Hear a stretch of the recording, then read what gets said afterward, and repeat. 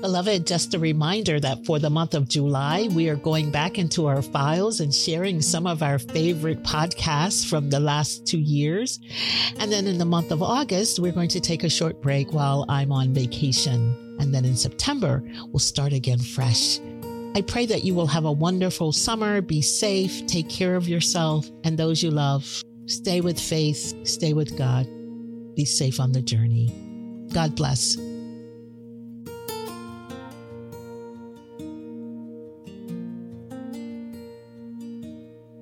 Living simply. Have you ever thought about living your life more simply? Being clear once and for all about who you are, what you want, and clearing out any clutter that does not allow you to live into that.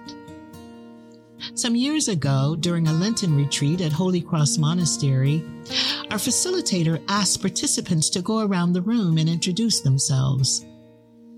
Who we are, he said, is often heard as what we do, but we have to stop and simplify our lives so that we recognize that who we really are children of God. That stuck with me, and I have returned to it over and over. So often when someone asks our identity or says, "Tell me about yourself," we respond with a description of what we do for a living or what we possess, where we live or where we went to college, membership in various organizations or boards, even our association with certain people. There's nothing wrong with such identifiers or achievements, of course, and while they may certainly be a part of who we are, they are not all of who we are. How much simpler would our lives be if at our core we held true to the claim that first and foremost, we're children of God, and so is everyone else. May you hear that voice calling to you today, calling you the beloved, reminding you of that, and that alone is enough.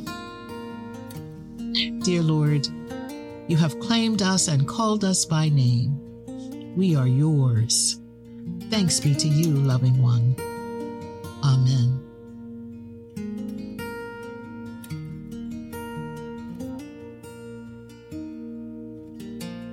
Friends, join us Monday through Friday as we walk together and see where this season takes us.